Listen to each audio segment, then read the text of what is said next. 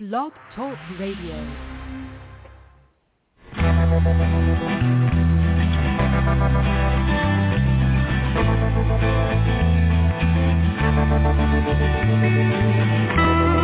Stroll through the pictures, what I've left behind. Here once again,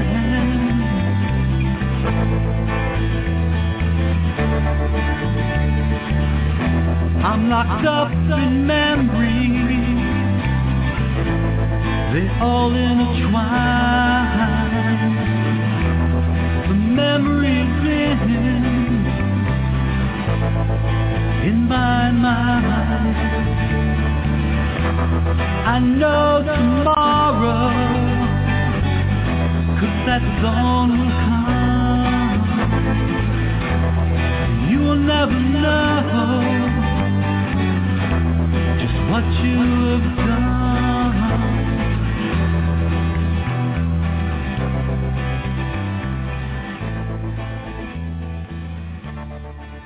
Good evening, everyone, and welcome to Stop Child Abuse Now, SCAN, radio show number 3274.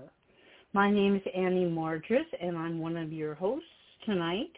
We also have Victoria as a co-host, and we have a guest, and we have Philip. Yay, Philip is with us tonight. I'm going to begin by reading the NAASCA mission statement. SCAN Radio is brought to you by NAASCA, which is the National Association of Adult Survivors of Child Abuse. And they are a nonprofit 501c3 self-supporting organization. Here's the mission statement. We have a single purpose at NAASCA to address issues related to childhood abuse and trauma, including sexual assault, violent or physical abuse, emotional traumas, and neglect. And we do so with only two goals.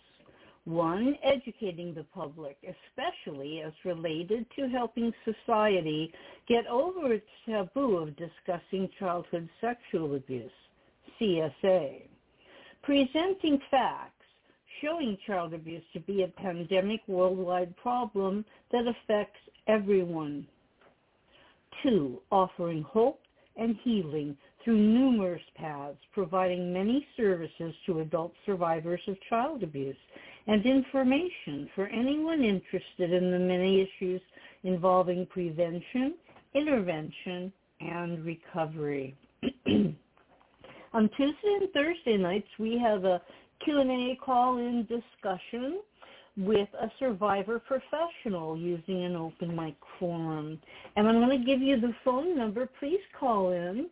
The phone number is 646-595-2118. And Victoria will answer the phone and let you into the show. I hope that you will call and ask questions and tell your story and be part of the NAASCA family. Tonight we feature a survivor professional co-host. Our special co-host is Dr. Jaime Romo from San Diego, an educator, consultant, author, and minister who promotes prevention and healing from child sexual abuse, particularly abuse by religious authorities or in the context of religious settings.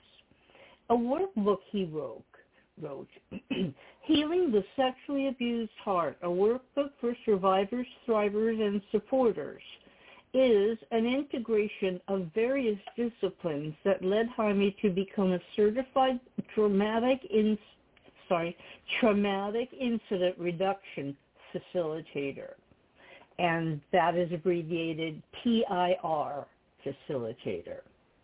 Jaime explains, quote, "While it is no secret that I am a survivor of clergy abuse, it is the journey of integration, transformation, and application that is most telling about my accomplishments and the life that I celebrate. Visit his website at JaimeRomo.com And with that, I will open the mic up to Dr. Jaime Romo. Hi, thanks very much. There you go. Hi, welcome. Yeah. Well, thank you. You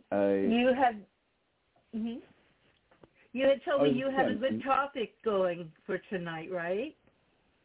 Well, yeah, and it's not a new topic, but it's the idea of thriving, and I think that is so important for us to imagine, if not, take actual steps, to go beyond, surviving, and go beyond even, and I don't mean just in a linear way, but, beyond the, just kind of living for ourselves, but realizing that we're, so much more. And so one thing is there's an interesting poem that I'd like to share by Gareth Higgins, who's the author of a book called How Not to Be Afraid. And then just want to think about thriving and what that means to all of us. And there are different ways the conversation could go. I've got, the 4 agreements are an interesting way to think about that. And I also have some specific questions that, if you're all interested, we could take up about thriving. So, may I start with a poem? Yes, please. Okay. All right. Well, there's one strange word in it. He's Irish, and he uses Latin in this one. He says, may you find the anam cara, meaning the soul friendship. But other than that, it's called The Blessing for Friendship, Your Own Soul. You deserve to be known by the miracle of a day. You are cradled through the night, the dusk, affirming yesterday's work. You don't just awake, you awaken unto something. So stand in front of the mirror and repeat 20 times, I am super cool and beautiful and thrillingly alive. In the shower, be gentle with your skin as if you're caressing a Rodin sculpture. Pick up the first piece of trash you see and turn it into an origami Yoda. Make breakfast as if you were making love and eat it that way too. Make sure no one's looking. This time is for you to ready yourself for the miracle of the day, your day. Go out into the world of wonder. Trees and cars and roads and buildings and books and restaurants and computers and desks, and the greatest wonder, people. Oh, people, messed up and gorgeous, alive and dying, deceitful and trying hard to be good. They need you. We need you. Hold yourself like you believe in your own glory, not more or less than others, but inviting them into the same. Stretch your arms and legs and neck, and let your voice transcend Whitman.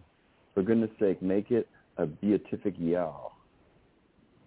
Take yourself out to lunch and enjoy the sacrament of interruption that is queuing and choosing and eating.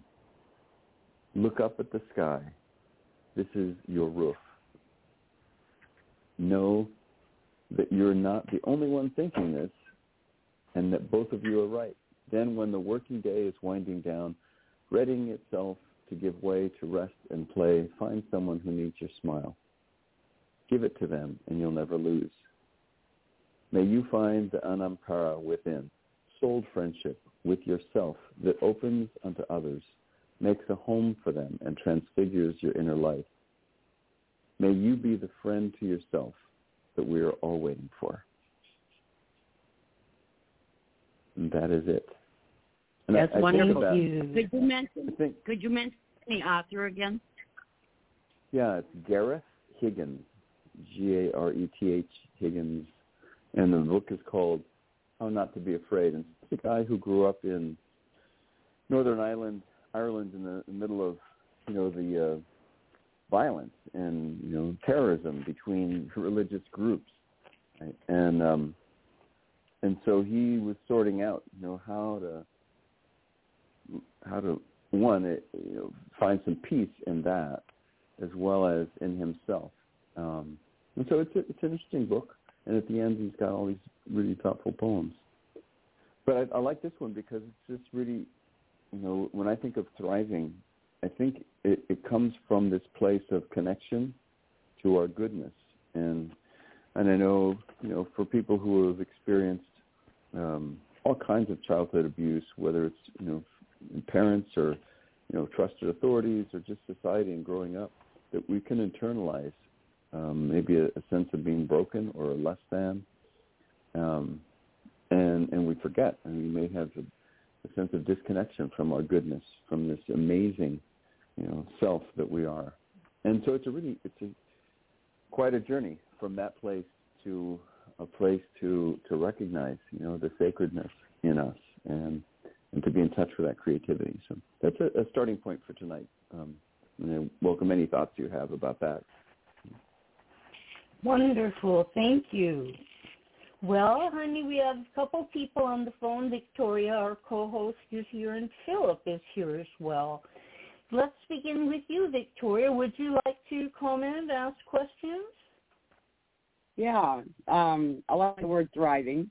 I actually went to the support group when they found out I had MPD, and it was called Thrive. It's all capital letters. Which I thought was really cool. And it was really interesting to have a concept of thriving, because I kept thinking survival is not enough, just not enough. And the thought of, the goodness is, I don't know, I was told I was bad enough so much that I really didn't even believe I had any goodness in me. And people were pointing it out in this group, and at the end of the group, because there was so many months, I think it was. And at the end of the group, all the group members passed around, put their names on an envelope and passed them around to different people all the way around the group. And everybody wrote down a kind thing about that person that they thought was a good quality from them. And we had been together so long that, we got these envelopes back, and we really did believe things that were written down. We didn't know who wrote them. Thought it was like from the group, and I can't tell you how many times when I'd be really down and depressed, I'd pull that envelope out. And it's like, there are good things about me. I believe these things, which I never did before that. Because sometimes I think when people give you compliments, at least for me, people would give me a compliment, and I would just go, oh, yeah, well, they don't really know me, or they wouldn't be saying that about me. I would just kind of throw it away, And say, I am a worthwhile person, and I'm a kind person, loving, helpful, just all these wonderful words that I would have never attributed to myself. Even though I did those things, I just didn't, say them to myself. Mm-hmm. Yeah, it's not just you. I mean, all of us, we need others to point out things we can't see in ourselves. I mean, Mark Twain says, there's no way for a man to hear himself snore, something like that. Or there's no way to, a Buddhist koan is, a person can no more see themselves as they can, look backwards without turning their head. The idea of we have a limited perspective, and others can point things out that we don't see, and that's how we can discover more about ourselves that is good, of course. So what a great activity. Yeah, and then in AA, having a sponsor you, and I'd be like, oh my God, I haven't really done anything, and she could point out from the way I was when I first started, because she knew me back then. And, there was stuff, you get in a funk, and start saying one negative thing, and I kind of go down a rabbit hole with a whole bunch more. And it helps to have somebody that knows, some things about you and can pull it out. Yeah, I mean, and so others can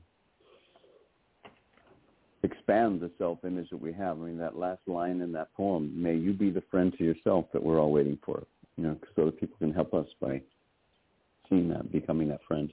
Thank you. Wow. Well, and sometimes reading a poem or reading a book or whatever, can bring you out of it too, because it's like there's somebody that's saying to everybody that's reading it, you're worthwhile, you know, and I hope you can pull yourself out. You know, you might not even need to know these people at all.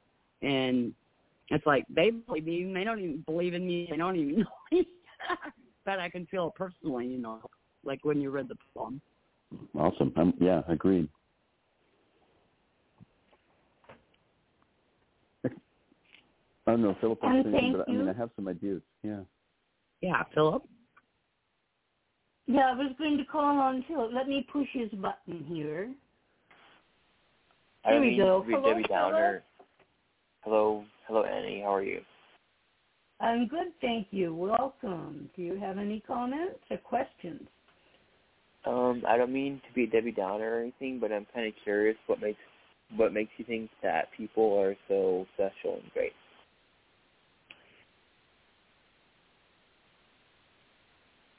It's a great question. I mean, that's at the heart. You know, are people good or not? Or, you know, in this mixed bag,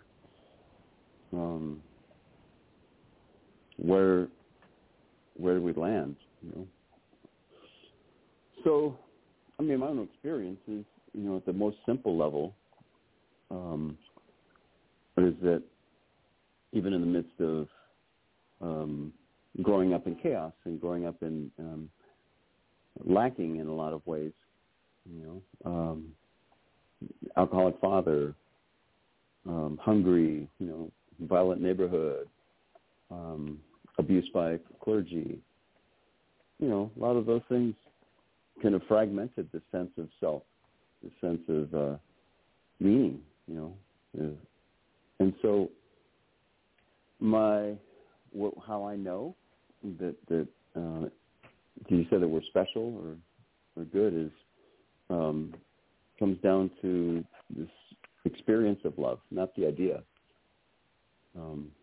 And, you know, even in the midst of the things that weren't great about parenting, I also knew that I was loved.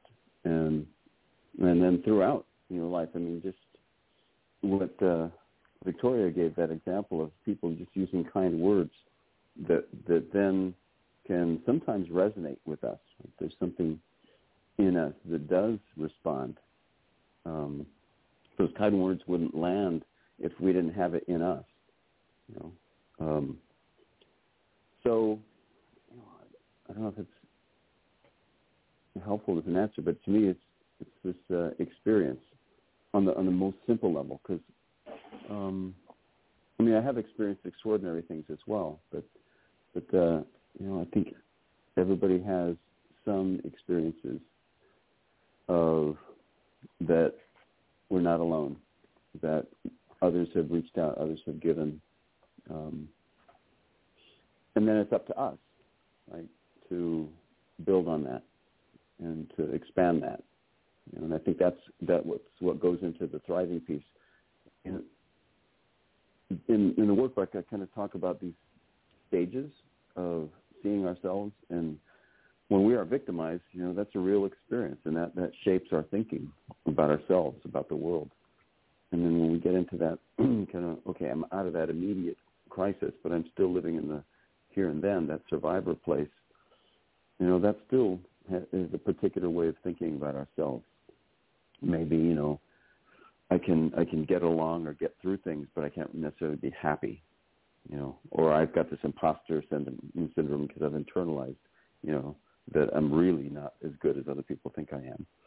And then there's more, you know, when people, my experience was, then there was being, you know, it's time for me to want something different and taking responsibility for that and kind of needing to rethink a lot of stuff that I had thought and, you know, about myself, about the world, and, you know, who's going to take care of me in the way that is healthiest for me.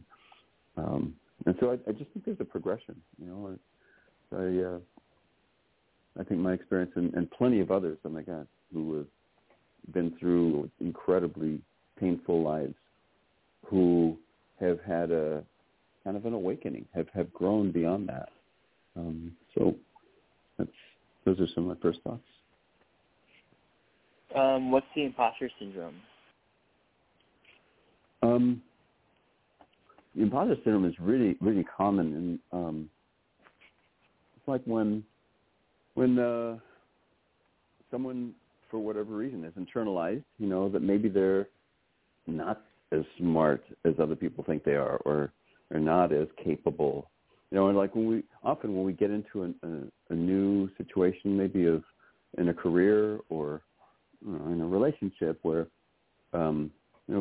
people have certain expectations, and they may be that we're competent, but there's that doubt inside of us, and it's so common. I mean, it happens, and it carries on for people across the continuum of professionalism, and so just that part of us that kind of is a gnawing question or self-doubt or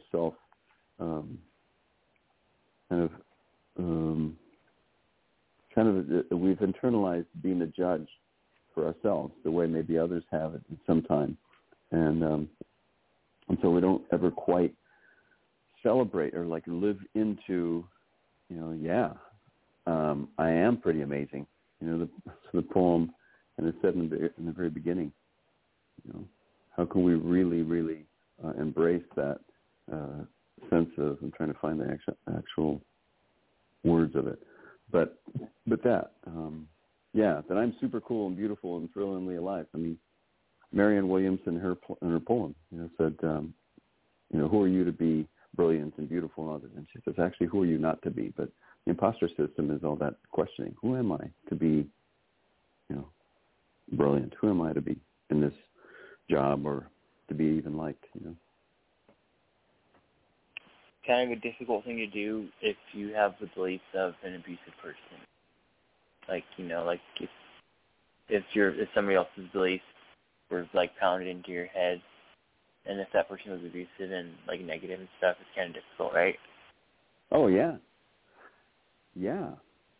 especially in those formative years, when we're just kind of absorbing and getting a sense of who we are based on how we're treated, right? And so little kids can, the real common thing, and I know alcoholic families, but in other families, it's just the parent, the idea is like, okay, if I'm being given something treated nice, that must mean I'm okay, and if I'm being treated badly, it means I'm not okay. Little kids can't really step back and process, and so that can go on throughout life. That others can treat us a certain way, and then we believe it.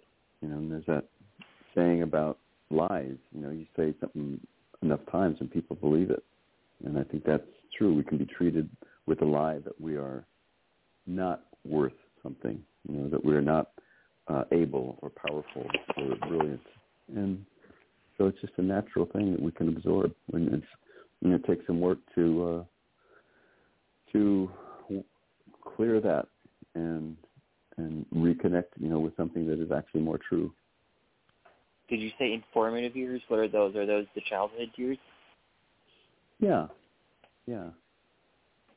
Not just and so trauma impacts babies in the womb and in the earliest days of childhood, and so there's all kinds of things that can impact us, but certainly growing up and as an adolescent, there's a lot of research that focuses on the first 18 years of life because the brain is in so much more development.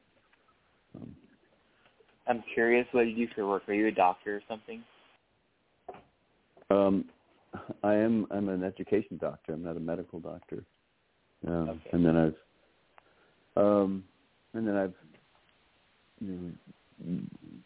gotten pretty involved in the world of trauma-informed care, and so got some background in that.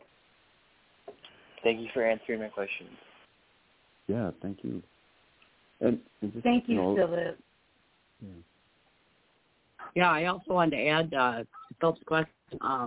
For me, it was learning how to reparent myself, which is, it kind of started happening when I had kids myself, and I was doing parenting classes and just learning the different developmental stages of children. At this age they need, guidance at this age.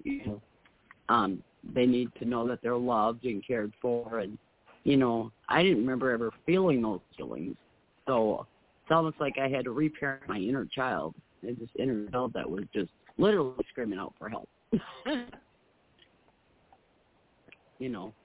I could tell that my needs had not been met as a child. So, I thought, well, how can I fulfill them? How can I make my environment safe?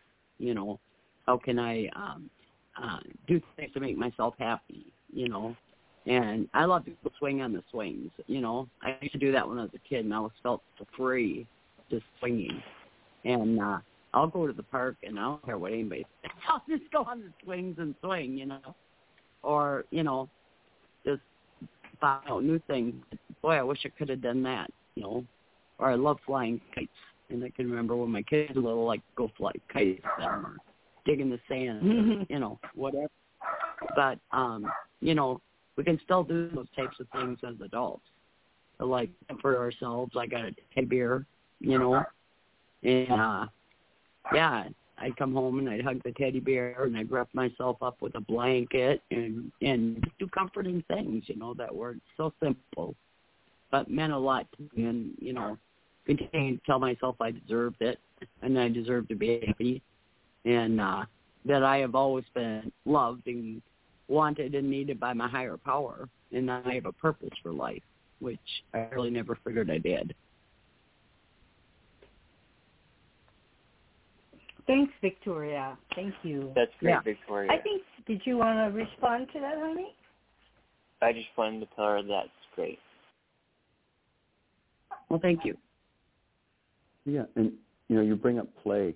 So there, I can't remember the name of the person who's a neuropsychoanalyst. So they go into the brain, right, and activate different parts and see where emotions are and see if one part of the brain has some injury. What happens, to emotionally or not just cognitively, but there are these 7 drives, right? And 3 of them, in my mind, 4 of them seem to be about survival, and 3 of them seem to be about growth, and 1 of them is play. So the 3 that are in us, we're wired, is seeking, and so learning and trying to figure things out and just having curiosity. That's like in our brain. It's wired. There's a part of that in us that is very, very active. And then play is another part of the brain that is activated in play. And then caring is another part of the brain that's activated. And so, it's wired in us. And so what an important thing, besides kind of being reparative, like going back and maybe having a chance to have a childhood and play and be comforted in a way that I didn't get years ago. That's in us now. We need to play, and we're curious, and we need to keep learning and figuring stuff out, and then caring. Those are so not just ideas. They're in us for a purpose to help us to thrive.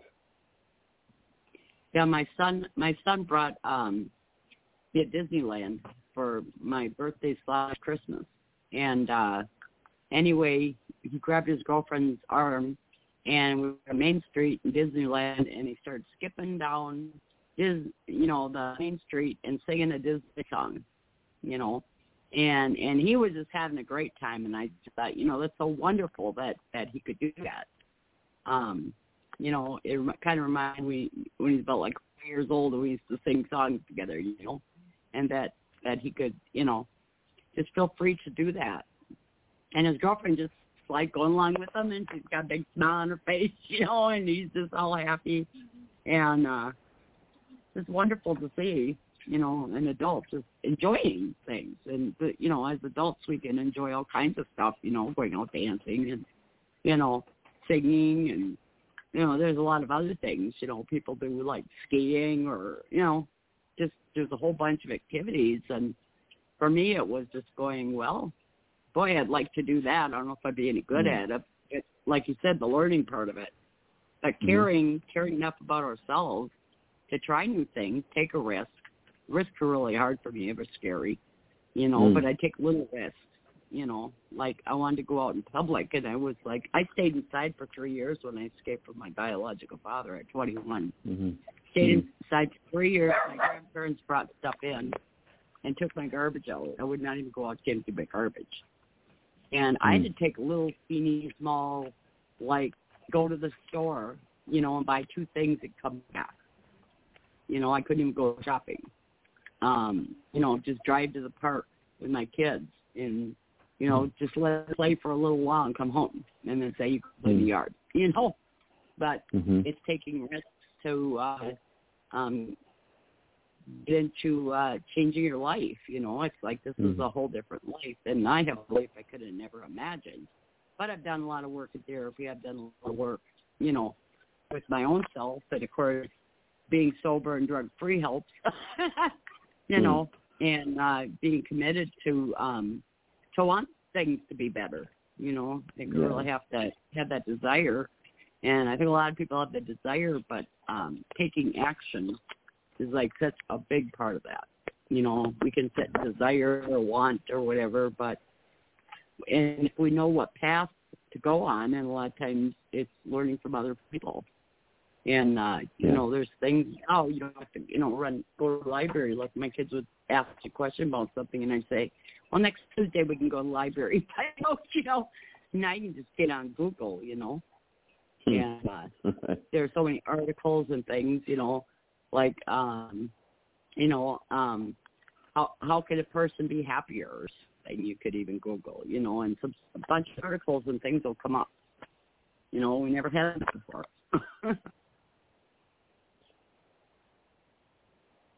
Yeah, and there's kind of a science. There's a lot of things that are real simple, that are real common, that are all about helping to restore and kind of correct, reform maybe the negative ideas or beliefs, that we've carried around.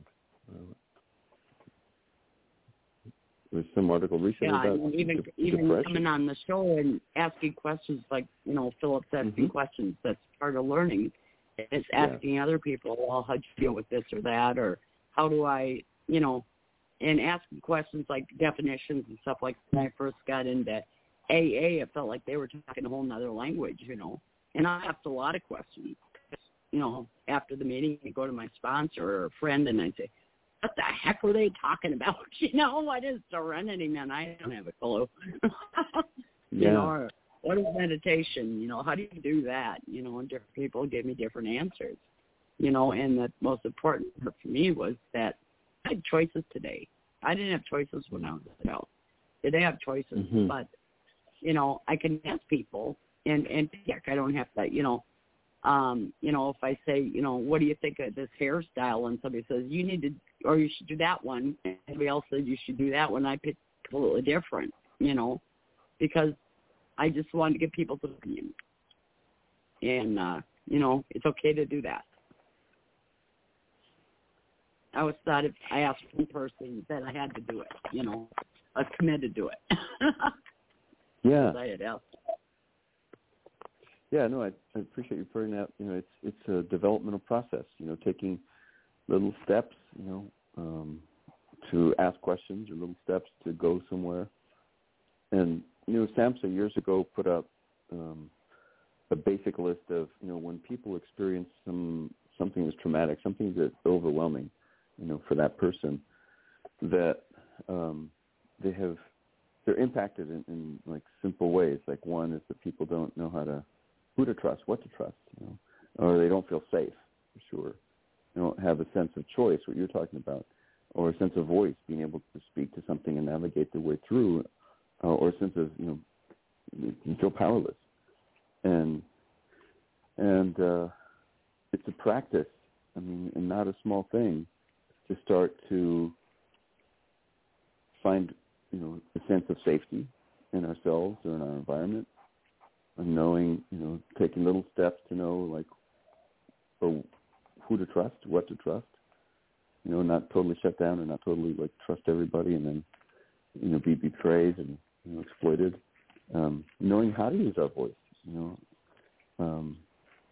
that's like not a small thing. I mean, because when I was in the raging part of my coming to terms with the abuse, I mean, my voice was all about, killing people off, not like a voice of trying to have a dialogue.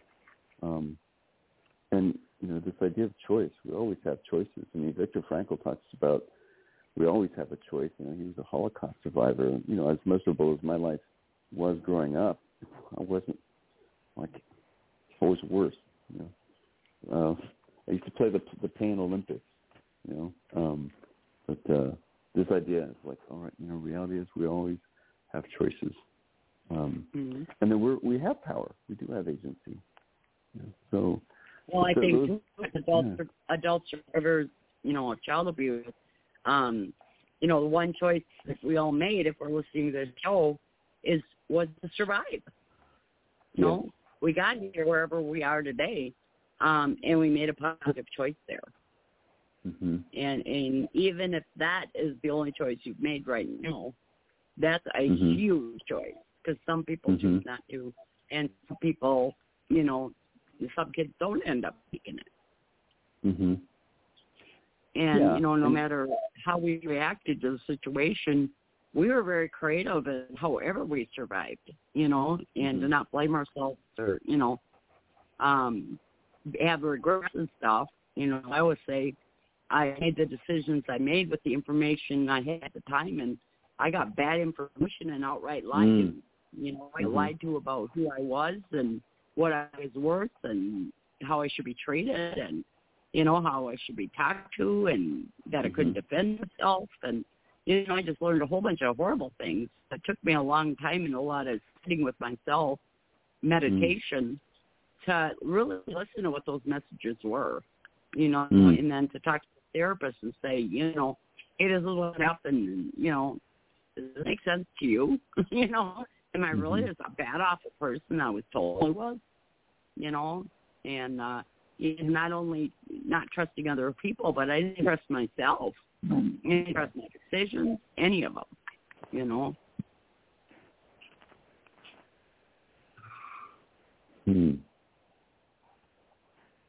Yeah, I had such a good thought for a moment, but I was really listening to you. What was that? I don't know. I'll shut up for a minute. Offer space for others. Happens to me all the time. Well, thank you, Victoria. And I think I'm going to go ahead and share a little bit. This is Annie. And I wanted to respond to two ideas that we've been talking about. One of them is the imposter syndrome. Boy, did I used to have that. Imposter syndrome is like, I shouldn't be on the radio. No one will understand my enunciation. I'm too stupid to be on the radio. I have nothing to say. All these negatives about me that I might think that I would let stand in the way of doing something that I wanted to do. That's the imposter syndrome. And I have to say I don't get it much anymore. I feel strong and accepting of who I am and what I'm able to do. And I'm not pretending to be something I'm not. I never really was pretending. It was just the idea that I was inferior. And that's why I was an imposter. The other little comment I wanted to make is about being my own best friend. I truly am. I take care of myself. I let myself rest, and I do a lot of playing. I've been doing a lot of watercolors and drawing. To me, that's playing, and it's like bringing a whole different thing out in me that I never brought out before because I never studied art making at all. Never took drawing or anything. So that's how I'm playing by coloring and painting and scribbling and stuff. And that's because I want myself to be happy. I wanted to mention too that the whole time that I was doing my parenting life, I didn't really have time to do fun. I'm sure I did have time. I didn't make time. I never made time for myself to do things I like to do. And it was really a revelation to me when I retired and had no children around and had time to play. And I play games, and I play music, and I color. So just wanted to share that. Let me give the phone number again in case you want to call in and be a part of our discussion. The phone number is 646-595-2118. Give us a call. Back to you, honey. Yeah. Annie, I wanted to make a comment, too. I was fortunate enough to go stay at Annie's house one night, and when I was in California for the NASCA conference. And she has got a beautiful yard, and you can tell how creative you are by that beautiful yard you have. I mean, you know, just going out and planting things, and you built a waterfall. I mean, I'm like, wow, it's ever cool. You know, that's true. And it's fun to be with somebody that you can see is enjoying what they have, you know, or what they've created or whatever. When you're around somebody like that, it makes you feel good too. Mm-hmm. I want to thank you. You know, because it's like an example. It's like, well, you know, it could be a real positive example to be around people that are positive. Yeah, sure. That I really, just a couple thoughts. One, I did remember what I forgot before, but this idea of imposter syndrome and pretending, I mean, that's a natural result of when we have a sense of disconnection to our deeper self. And in my mind, healing and wholeness, or even call it a spiritual practice, is about integration. And I think that's where who we pretend to be is less, and we're more consistent, and those leaders or those individuals, I think, who do the most good are those who have kind of most continuity between what's inside us and then what we present, what we do. So there's a people ask like for self-awareness stuff, like the first question, who are you?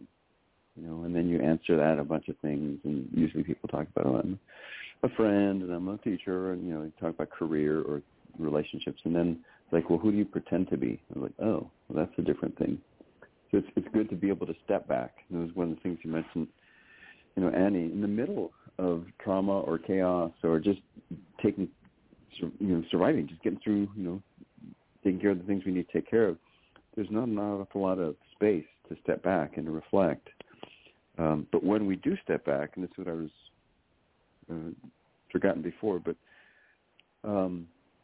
we can look back and see what decisions did I make in that time. What choices did I make in those previous times, and then what do I think of those now?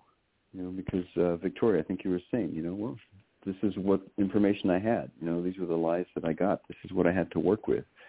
And it allows us to, I think, be sometimes appreciative, sometimes compassionate with our earlier self, because we couldn't have the perspective that we have now. And it's kind of, that's TIR, traumatic incident reduction, is, a way for people to get control of their mind. It's a way to process, to view, either situations or specific, experiences that have been making it difficult to really thrive. And in that review, then that opens up that space, right, to stop and look back and to, get a sense of, oh my God, yeah, these are the decisions that I made. Now I can see the dots, and now I can evaluate. Do I want to continue that, or am I proud of that, or not, or just accept it? Okay, that was not a good decision. and I'm not in that same place. I'm not the same person. So all these speak to just the human process, and doing the work. It takes some time, but it's clearly you're all examples of healing and having more connection to your best self. Could you explain the term traumatic incident reduction for us? Sure.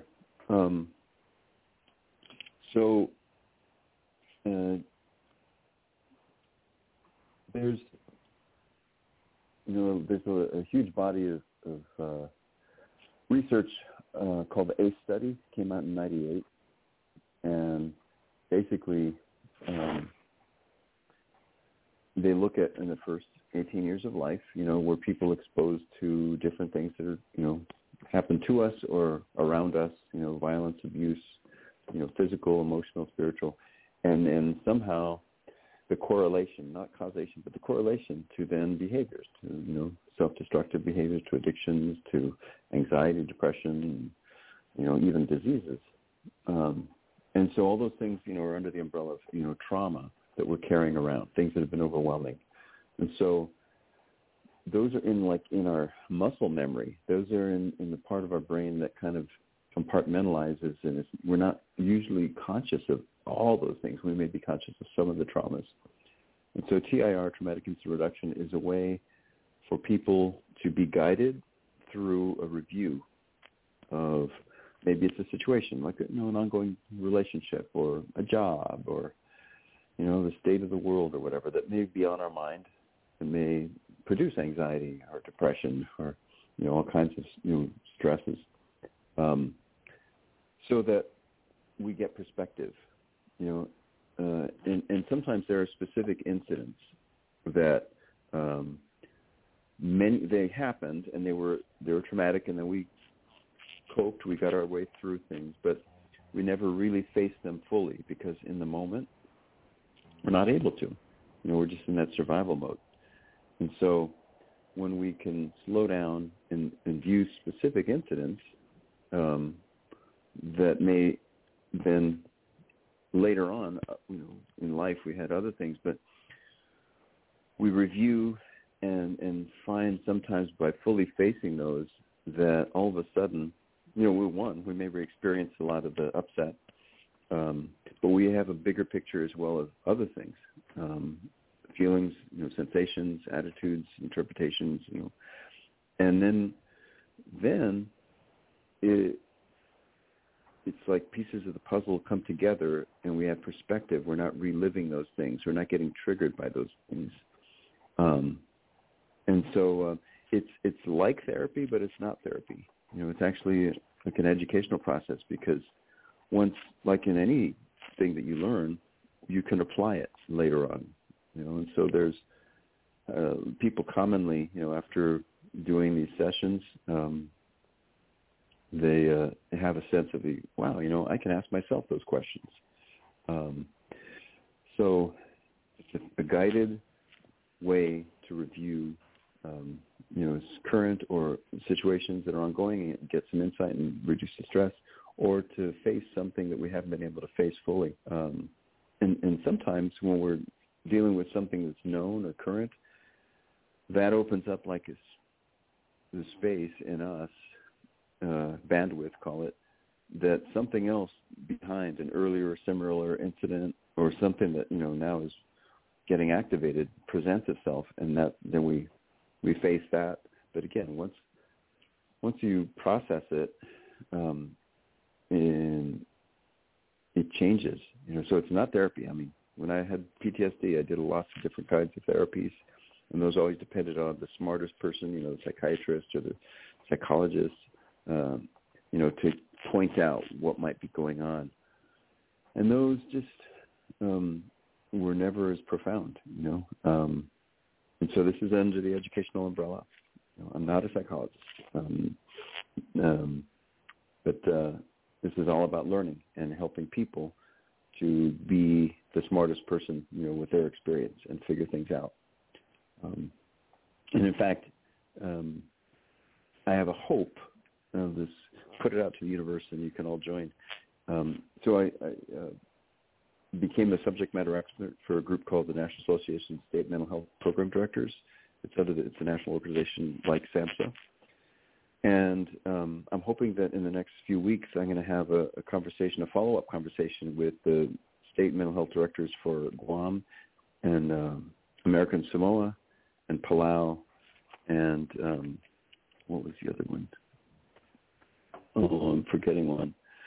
But to say, I'll train a group of your therapists or people who want to learn how to do this, and then I'll supervise you to get certified.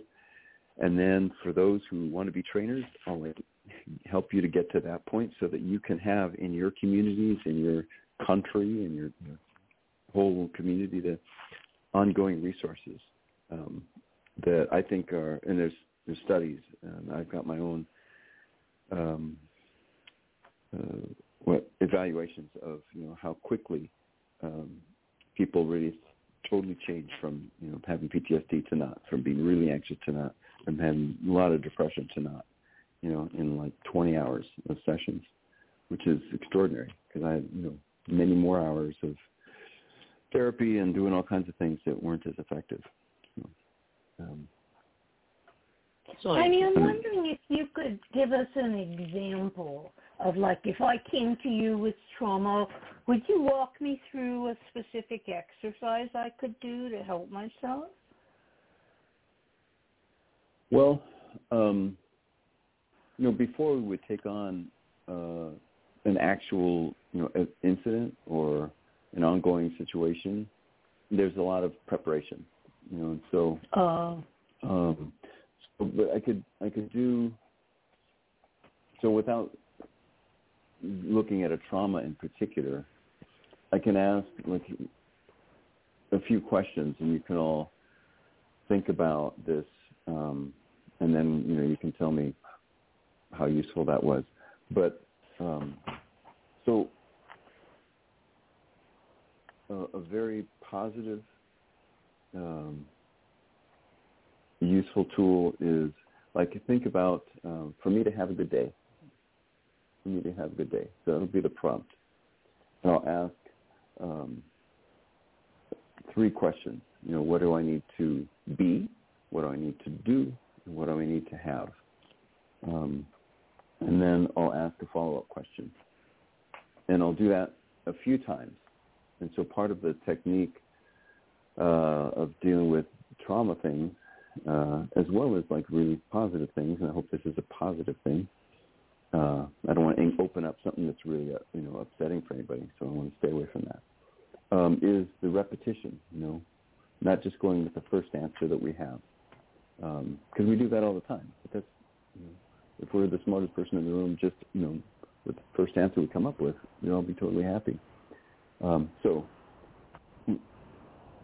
With that as a prompt, is that an okay prompt for me to have a good day? Yes, thank you. Okay, so we'll do this 3 rounds of 3 questions with a follow-up.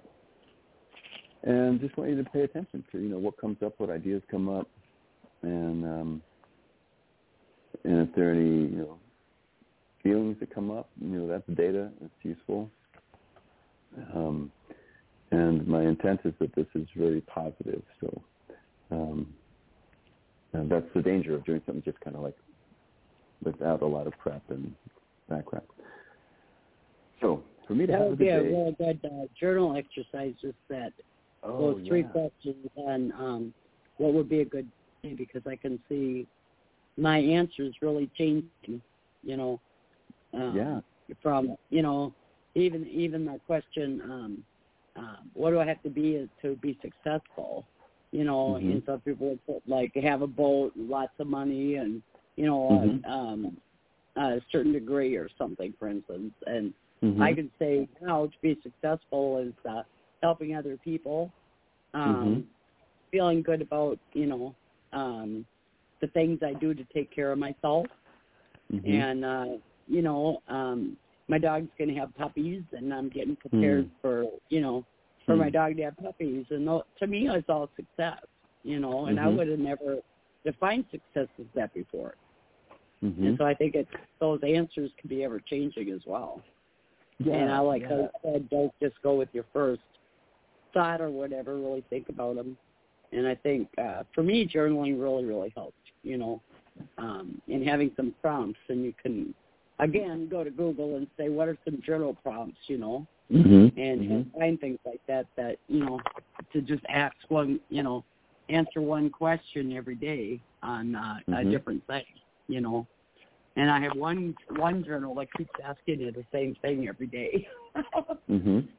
Yeah. And I'll find it in a minute. I'll let you know what it says, because I got to find the book. Yeah, and that's what I mean. Like, the techniques are something that you can use on your own. Journaling is a great way to step back and get perspective. And so, and I like that's what you said. What I need to be. I mean, so some people say, I need to be rich, or I need to be, the smartest person in the room, or I need. And then there's a follow-up question. Well, where does that come from? It's like, okay, well, maybe it comes from because I didn't have that before, and I was unhappy, and I've gotten this idea that I have to be this other thing, and then we may rethink that to say, like, what do I need to have? Yeah, lots of money, and then you rethink. Well, I need to have actually other. I need to have connection with people. I need to have friendships. So we can sort out. We have the first thought, and then other thoughts come up, and we can weigh. Maybe they go together, maybe they don't. And then, that third, what do I need to do? Okay, well, this is what I want to, either be or do. I mean, be or have. Like, I have some responsibility, and, how willing am I to do that? Or, just to get a sense of what's my first step compared to what, jumping into something that's really difficult. But, yeah, so I guess without, we're just talking about it. That's an example of the repetition.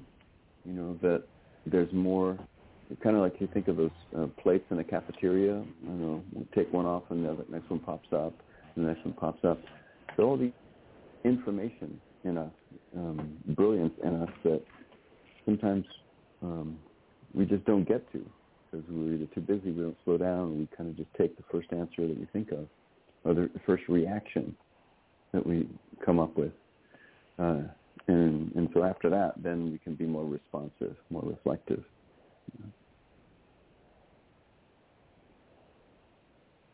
So that's not, trauma-specific, but it gives an idea of, the technique, what's behind, the response to trauma, because a lot of therapies, cognitive behavioral therapy is like stuff that we're aware of. But the reality is in trauma, different parts of our brain get activated and different parts kind of get shut off. And the memories can get compartmentalized and out of survival. And so they're not stuff that we're going to be conscious of. And so we need to have a technique that gets at those things that are kind of suppressed, things that are kind of behind our consciousness. And that can be for really positive things as well, to help us to grow. Right. So I found this journal, and the front of it says, "Our home is bright with the light of our love, caring and sharing from the gifts above." It's called Personal Journal. And here's the question. So every day you can answer these questions, or it's also got on the back page notes and thoughts. So anyway, it says, "Today I feel good about," fill that in. Something new I experienced today, fill that in. The latest with friends and family. Today's news and weather happenings. People who touched my life today.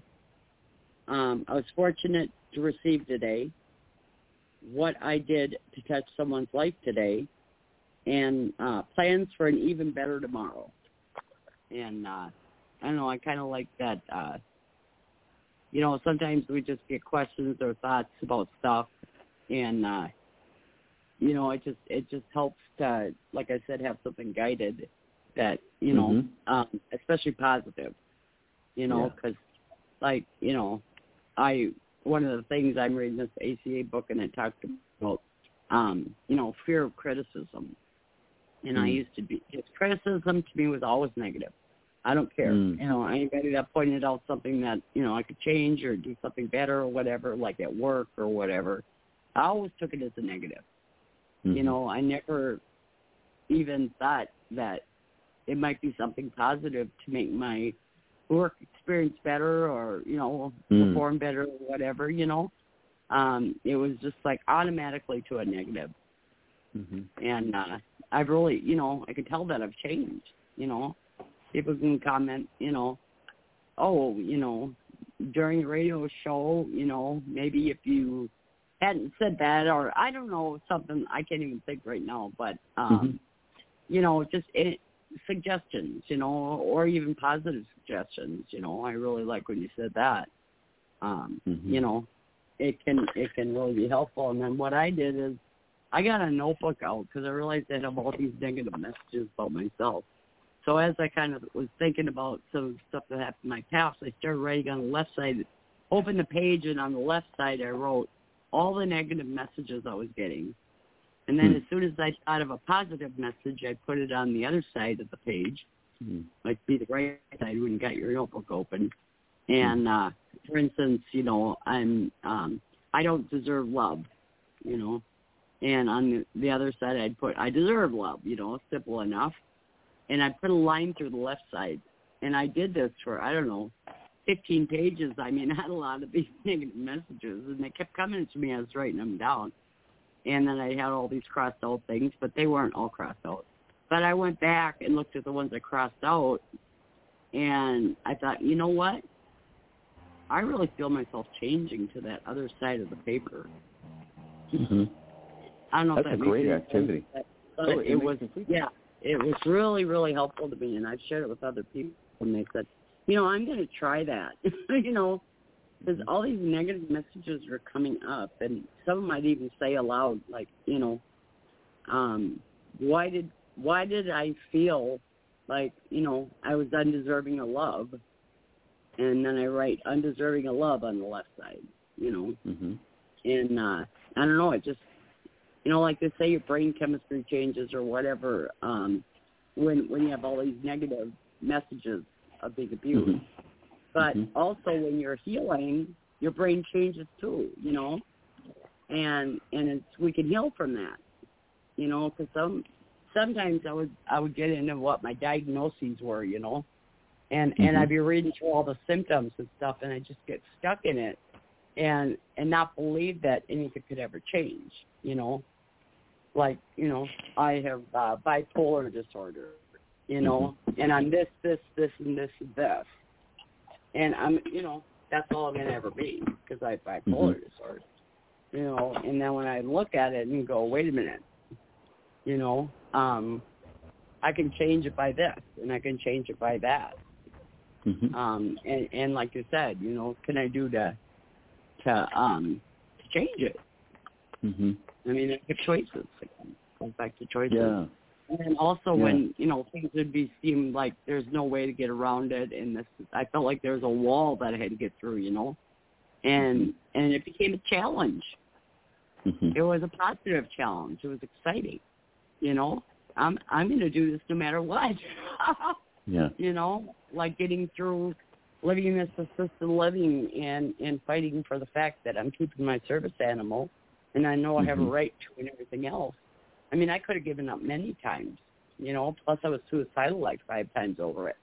And, you know, I could have just given up my life. I could have given up my dog, you know. But I said, what do I got to do to keep this dog?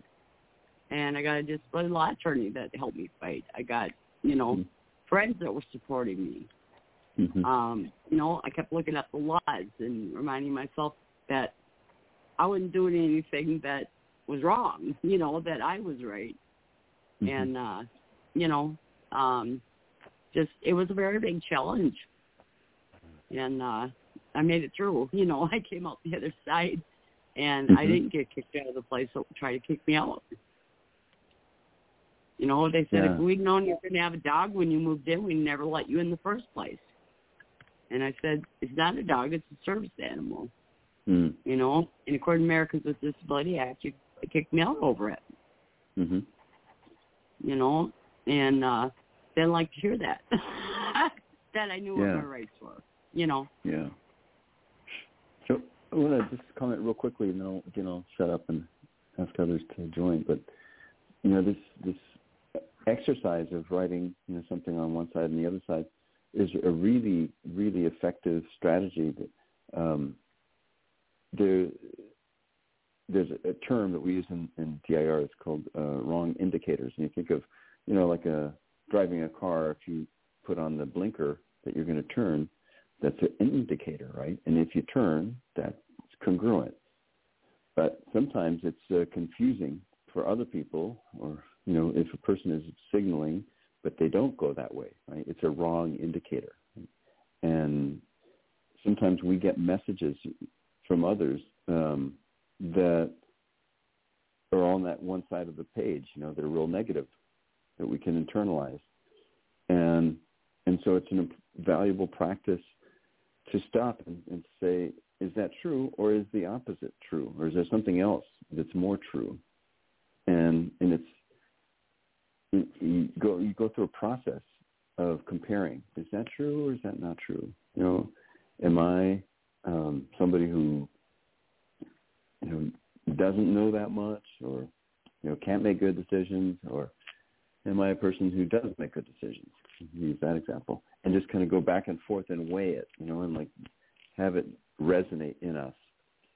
And often, you know, we get more nuance to, you know, that simple thinking, that either or thinking, and it often affirms, you know, the skill, the strengths.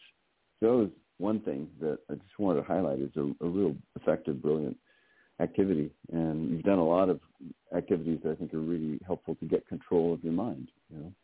So that the other thing, talk about any criticism, how you may have initially taken it, you know, as something really terrible, and then with perspective, with growth, you realize, okay, maybe it actually could be useful.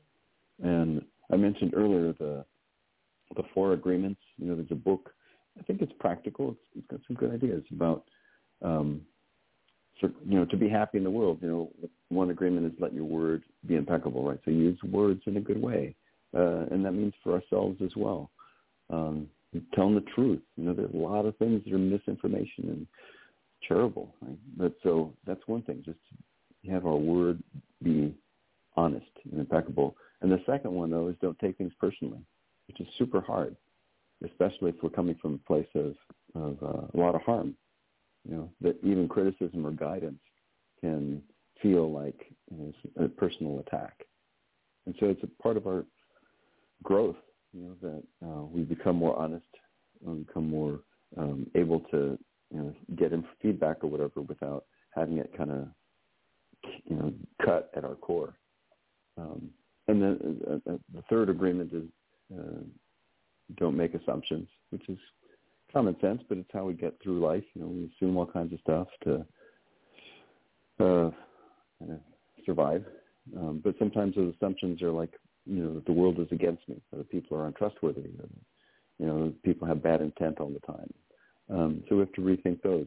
You know, is it really true? And then the last one is just the best. You know, do your best, regardless if we can't always be as honest, or always, you know, not take things personally. Or, you know, we sometimes make assumptions. But I really, you know, that example you gave about taking feedback and having now a different perspective on it, it's really a great example of growth.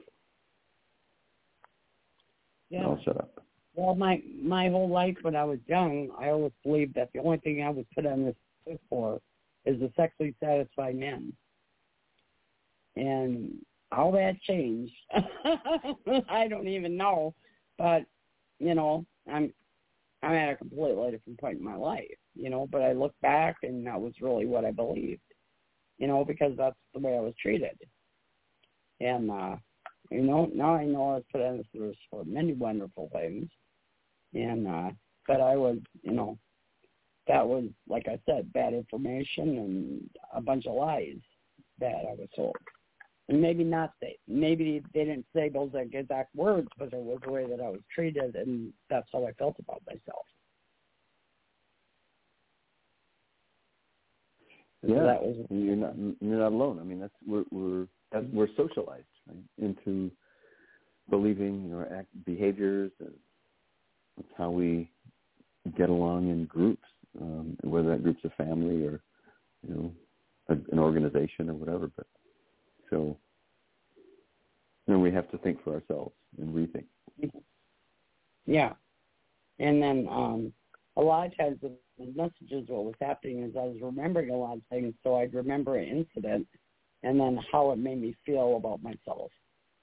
And that was some of the stuff that went on the left side, but it related back to a specific incident where one of the incidents is where that thought may have came from.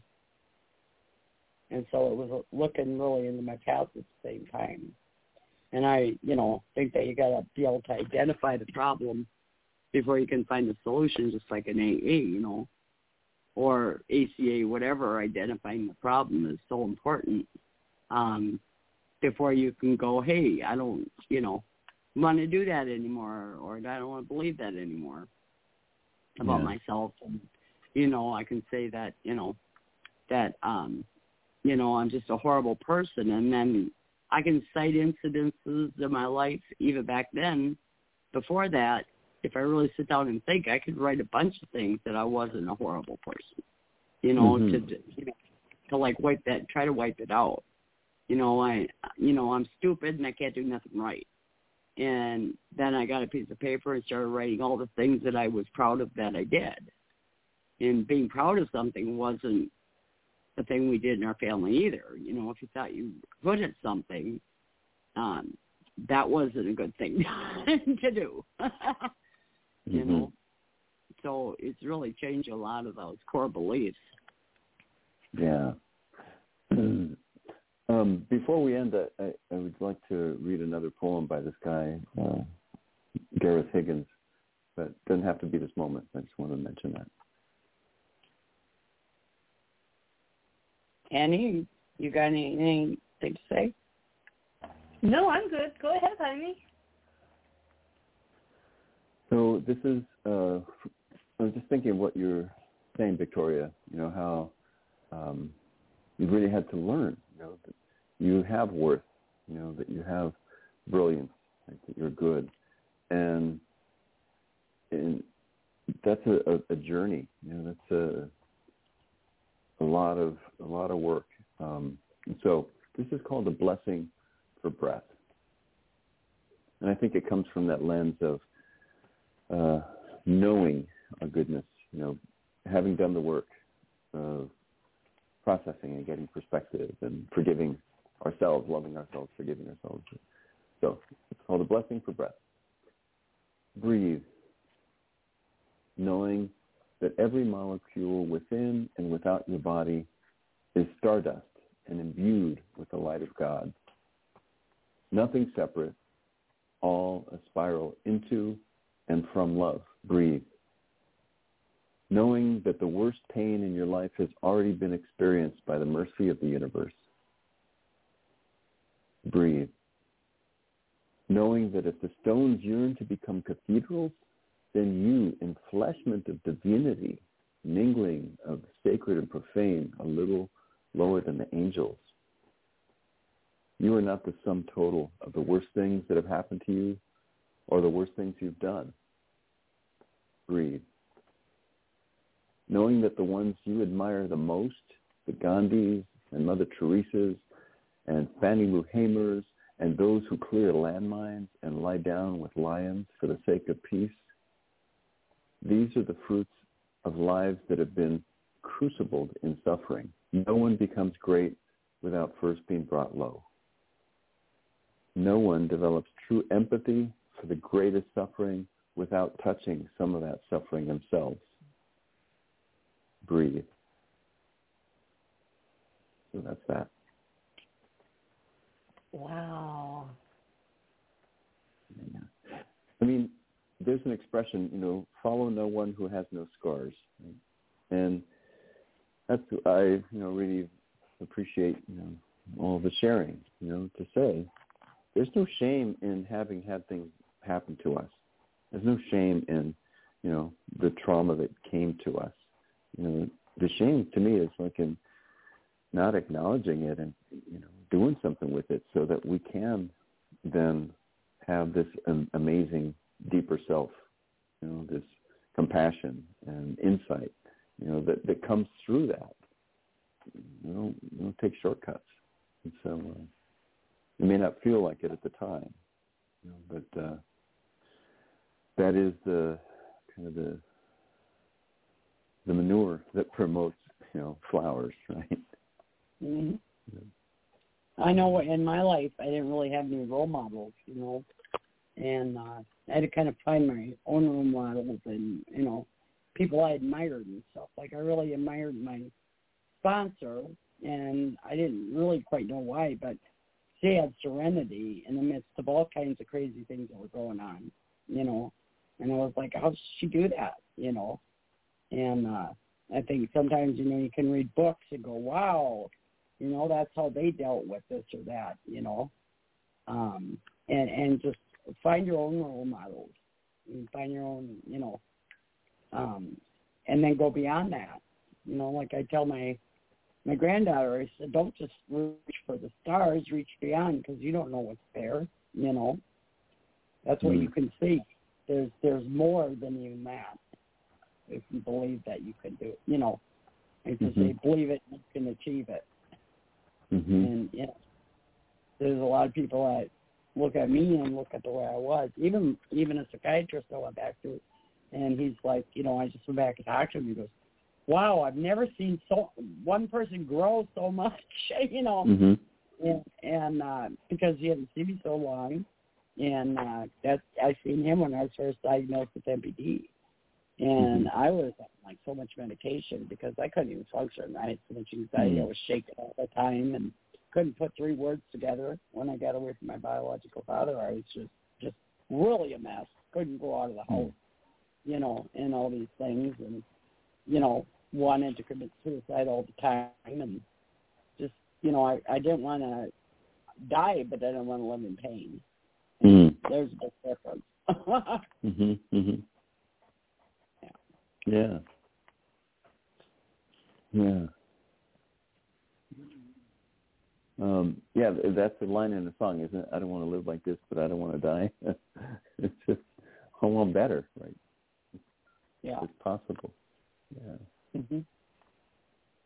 Like I said, I have a life that I could never imagine when I was, I wasn't drinking all the time. I was drinking on weekends. But I knew that it was something I didn't want to do, but I really didn't see any other options. Like I said before, my sponsor asked me when she saw me guzzling out of a bottle, Victoria, I think you're an alcoholic. I said, oh, yeah, I am an alcoholic. I said, but I'm one of those alcoholics that can't be helped. Like, oh, what kind of alcoholic is that? Well, I told her for 33 years before she passed away what kind of alcoholic that was. Mm-hmm. And, now I got 37 years. She's been gone for like 4 years. And, but I'm still going to meetings. I'm still learning more about myself and, the stuff that, like they say, alcoholism and drug addiction are just symptoms of larger problems, And I finally get to understand that alcoholism and drug addiction, are also connected to mental health issues.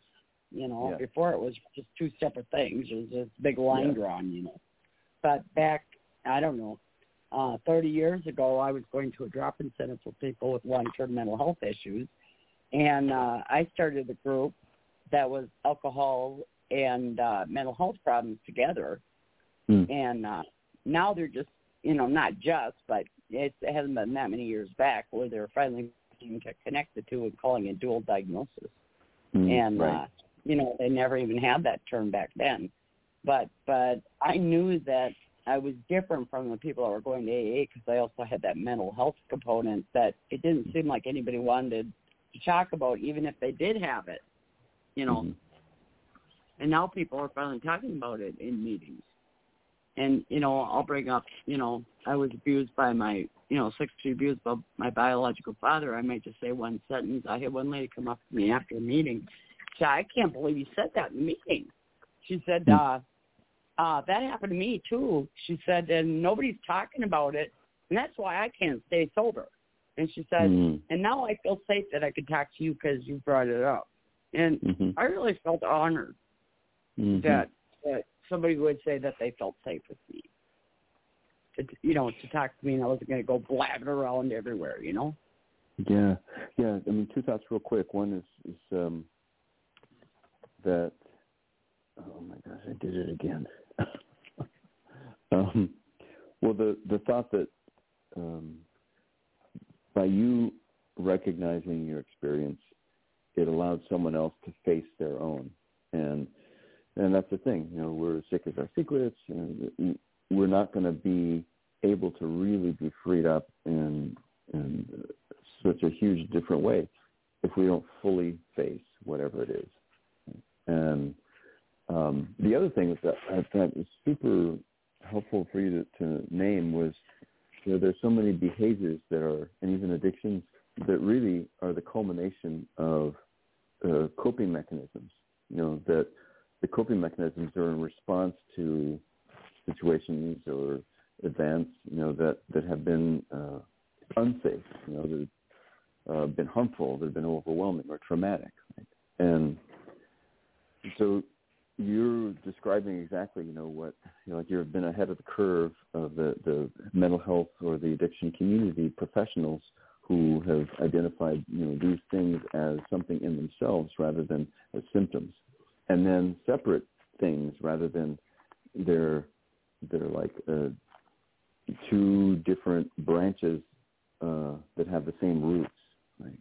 And so there's more and more, you know, good science, and that's where TIR, traumatic incident reduction, is grounded in this deep understanding of the trauma network and how coping mechanisms, you know, are a result of something. There's in behaviors.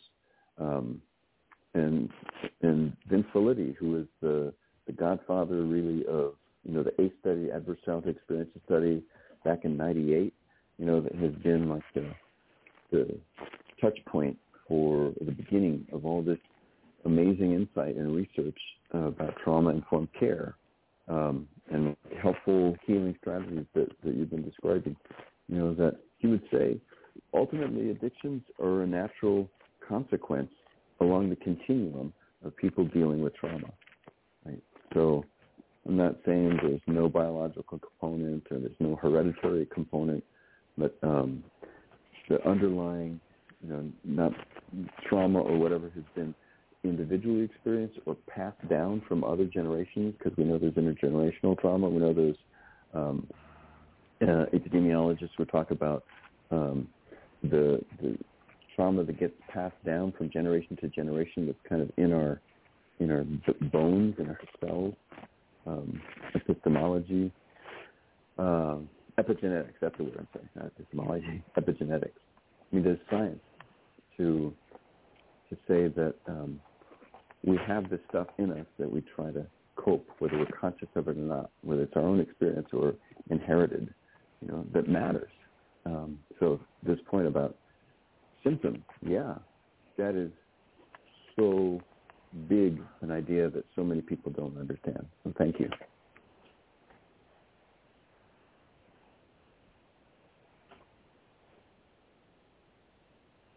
Thanks, Jaime. Thanks, Victoria. We have another 5 minutes in the show. Are you there, Victoria?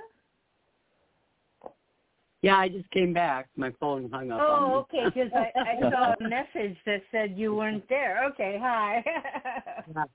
Welcome back. I'm back. Yeah. Well, we've still got 5 minutes. Well, one thing I want to mention is, and I don't know if Philip is still on the line, but, you know, for anybody who may listen to the program, you know, if anybody wants to reach out, I'd be happy to share more information and and be a support, as people are figuring out, how can I move forward from whatever experiences I've had, to be more of the person that would be our best self, and to really experience, this thriving, and not like thriving is a one and done, like it's a linear process, and but just to be able to be present, to ourselves, and to navigate and be responsive and responsible, and good to ourselves, in the midst of life is hard. So, my email is jr@jaimeromo.org. And then the website is the same, just my name.org. I'm going to revise it. It has a bunch of workshops that I don't do anymore, but I'll put up some new information. If not me directly, certainly I can connect people to people and to resources so they can get the support that will help them to be more of the best person they're called to be. Thank you. I'm sure people will reach out to you. That's nice of you.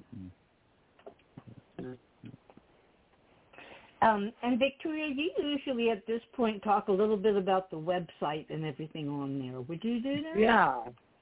NAASCA has like 42 programs that we have, and it's just amazing, the things. I've been recently referring parents to go on there, and there's actually a video on there that you can watch with your kids, and it's like, cartoonish or whatever you call it, and there's just a lot of resources, and you can look up, if you need to call somebody, you can look up the ambassadors for different states.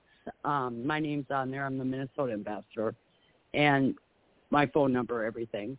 And there's contact people on there, and you don't just have to call like your state. You can call anybody in that list. And, some people you're going to connect with, and some people, you won't. It's just, but there's a lot of people. And then there's also all the most of the facilitators of these Blog Talk Radio shows are on there. And it's just nice to have, someone to connect with. And we've got, these shows are every Friday night. And I just want to, what I always read, the other serenity prayer, which is, please grant me the serenity to stop beating myself up for not doing things perfectly, the courage to forgive myself because I always try my best, and the wisdom to know that I am a good person with a kind heart. And I think it's important for us to those things. Beautiful. Thank you. We have 90 seconds until the end of the show, so thanks, everybody. This has been Stop Child Abuse Now, SCAN, radio show number 3275. And all our shows are archived, so you can go back and listen. Many years' worth of shows are there archived for you. And we're here 5 nights a week on this radio show. At 8 p.m. Eastern Time. And I'm going to play the song. Thank you, everybody, and good night. Thank you, Annie.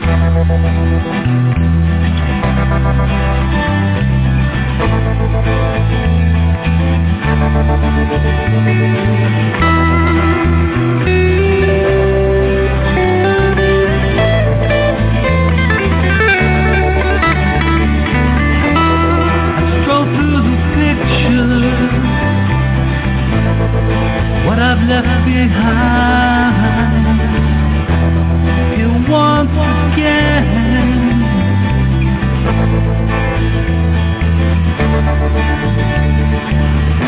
I'm locked up in memories, they all intertwine. The memories in mind. I know tomorrow, 'cause that dawn will come. You will never know just what you have done.